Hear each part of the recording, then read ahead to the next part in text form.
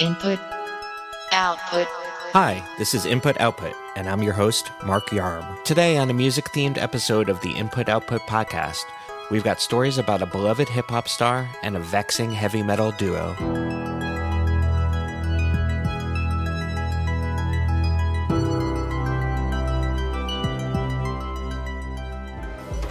What's up, world? Yeah, you. I'm Travis Scott. This is my McDonald's order. Follow me. Here's my quarter pounder with lettuce, pickles, onions, ketchup, mustard, and bacon. Here's my fries. Sometimes I do this. Then I dip them into barbecue sauce. No one in hip-hop is better at leveraging their personal brand outside of music than Travis Scott, writes InputMag.com news writer Ian Cervantes. But Scott's collaborations, most notably his recent high-profile deal with McDonald's, are overall meaningless. Here's Ian reading an excerpt from his piece. Enlisting Travis Scott makes sense for McDonald's, which, as shown by decades worth of headlines, has had a major issue with winning over millennials. Never mind that Scott's target demo now seems to be Gen Z's age range of 15 to 21. But besides a likely massive check signed by Ronald McDonald, how does fast food make sense for Travis Scott? Welcome back to the show, Ian. Yeah, thank you for having me. So I'm going to throw that question right back at you. Why does fast food make sense for Travis Scott? I mean, there's kind of two fronts. Like, on one, it doesn't at all. But at the same time, Travis Scott is kind of this, like, human action figure where you can kind of just project whatever you want onto him. I kind of talk about in the piece how he has this really kind of baffling lack of personality. And so I think because of that, with these product releases, which are really just stacking up for him, he's kind of just this blank slate to like throw whatever on it. And you can't even say that it's off brand for him because, like, what is his brand? What is his personality? So you tell me all of a sudden that Travis Scott likes McDonald's. Like, okay, sure, why not? Do you think it's his association? He had dated Kylie Jenner. Is that what makes him so appealing, or is it something more? I don't think it's necessarily the Kardashian influence. I mean, I think it certainly helped, but he's had a following for a long time. His music is very successful, very high profile. I just think the weird thing with it is that, like, he is very often the least essential part of his music. He's pretty well known for working with a lot of collaborators. So because of that, like, it's kind of the sum of its parts, but then you take him on his own, and, you know, what he's selling with his music is this kind of like aggregation. But then when it's him on his own, it's like, all right, well, what are you selling us with Travis Scott if you're not bringing everyone else with him?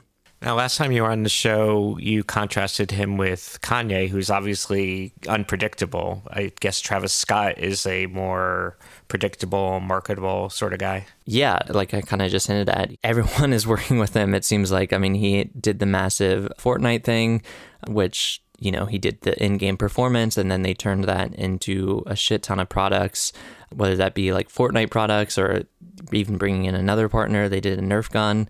He's done several shoes with Nike. He's partnered with the Houston Rockets a couple times.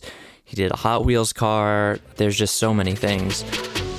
His music career has made him one of the 15 highest paid rappers in the world between 2017 and 2018. And this year, well, his net worth is sitting at a pretty $40 million.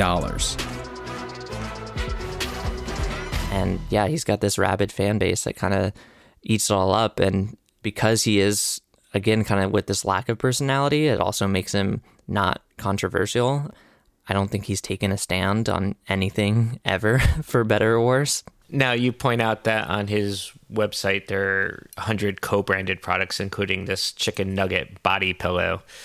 Do you think this could be devaluing Travis Scott's brand by being so just indiscriminately slapping his name on things? No, I don't think so. I mean, that one of the things I was going for with this piece is not even necessarily criticizing him for it, just like saying how bizarre of a phenomenon this is. I mean, I think, again, just because he's kind of that blank slate, like, I don't think it does anything to dampen who he is or what he's done. I also don't think his audience really gives a shit. It's kind of just like this shameless thing that he and he alone can pull off. And yeah, the chicken nugget body pillow is very strange.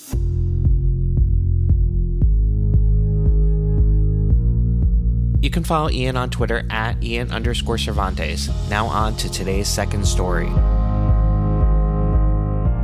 The black metal duo Buzz Lightyear recently released a song called You Died, which features samples from the scene that appears when you get killed in the video game Dark Souls. The track is a mix of black metal and electronic music, and black metal purists hate it. News editor Cheyenne McDonald recently interviewed the members of Buzz Lightyear for InputMag.com. Here she is reading an excerpt from her piece. Buzz Lightyear's tribute to Dark Souls is 2 minutes and 3 seconds of atmospheric sounds, guttural screaming, and aggressive beats, all of which come from the sampled sounds of the scene that appears when a player dies.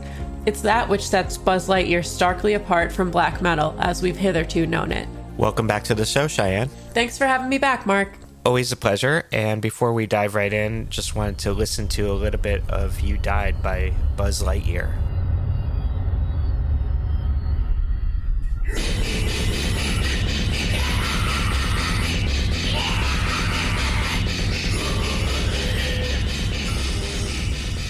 Wow, that was intense. So who are Buzz Lightyear? Buzz Lightyear is a duo of musicians who have played in black metal bands and just enjoyed black metal for a long time and decided to come together and make a project during quarantine remotely. So the band are named Buzz Lightyear and their new album is called Toy Story 4. How much of this is a joke? I would say, and they would say, it's equally serious and a joke. So, the artistry is there and the actual musicianship is there in the digital sense, but they are poking fun just at the seriousness of black metal. So the album itself isn't necessarily just to be thrown aside, but a name like Buzz Lightyear and Toy Story 4, as the band will tell you, is like the least black metal thing ever. It is serious in that they took creating these songs seriously, but they're just having a little bit of fun with the names and just the fact that it doesn't really have to mean anything too deep. So according to your story, black metal fans hate this music. Why? Oh my God.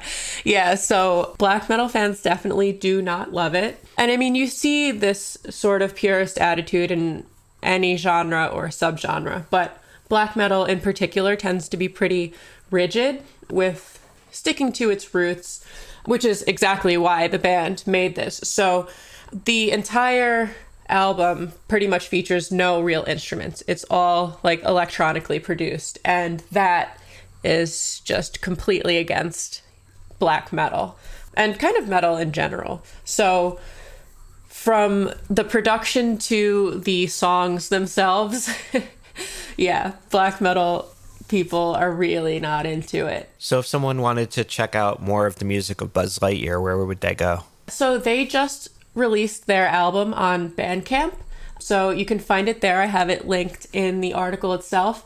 And what's cool is that they are donating all the money made from the album to a Brooklyn organization called Power Plant, which helps connect the community with artists and digital tools.